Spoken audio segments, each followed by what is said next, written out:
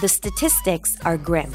1 in 5 working moms say they've been passed over for an important assignment or for a promotion because they have children. And women who take even 1 year off to have kids come back to earn 40% less than their peers. Working moms outpace, outperform, and outwork their peers. So why don't companies make an effort to support working moms? And how can working moms advocate for themselves in the workplace and in their careers? Frankly, we're tired of asking for a seat at the table. It's time to make our own table, and we're going to talk about how. I'm Zabeen Mirza, and this is Moms at Work, the official podcast from Jobs.mom.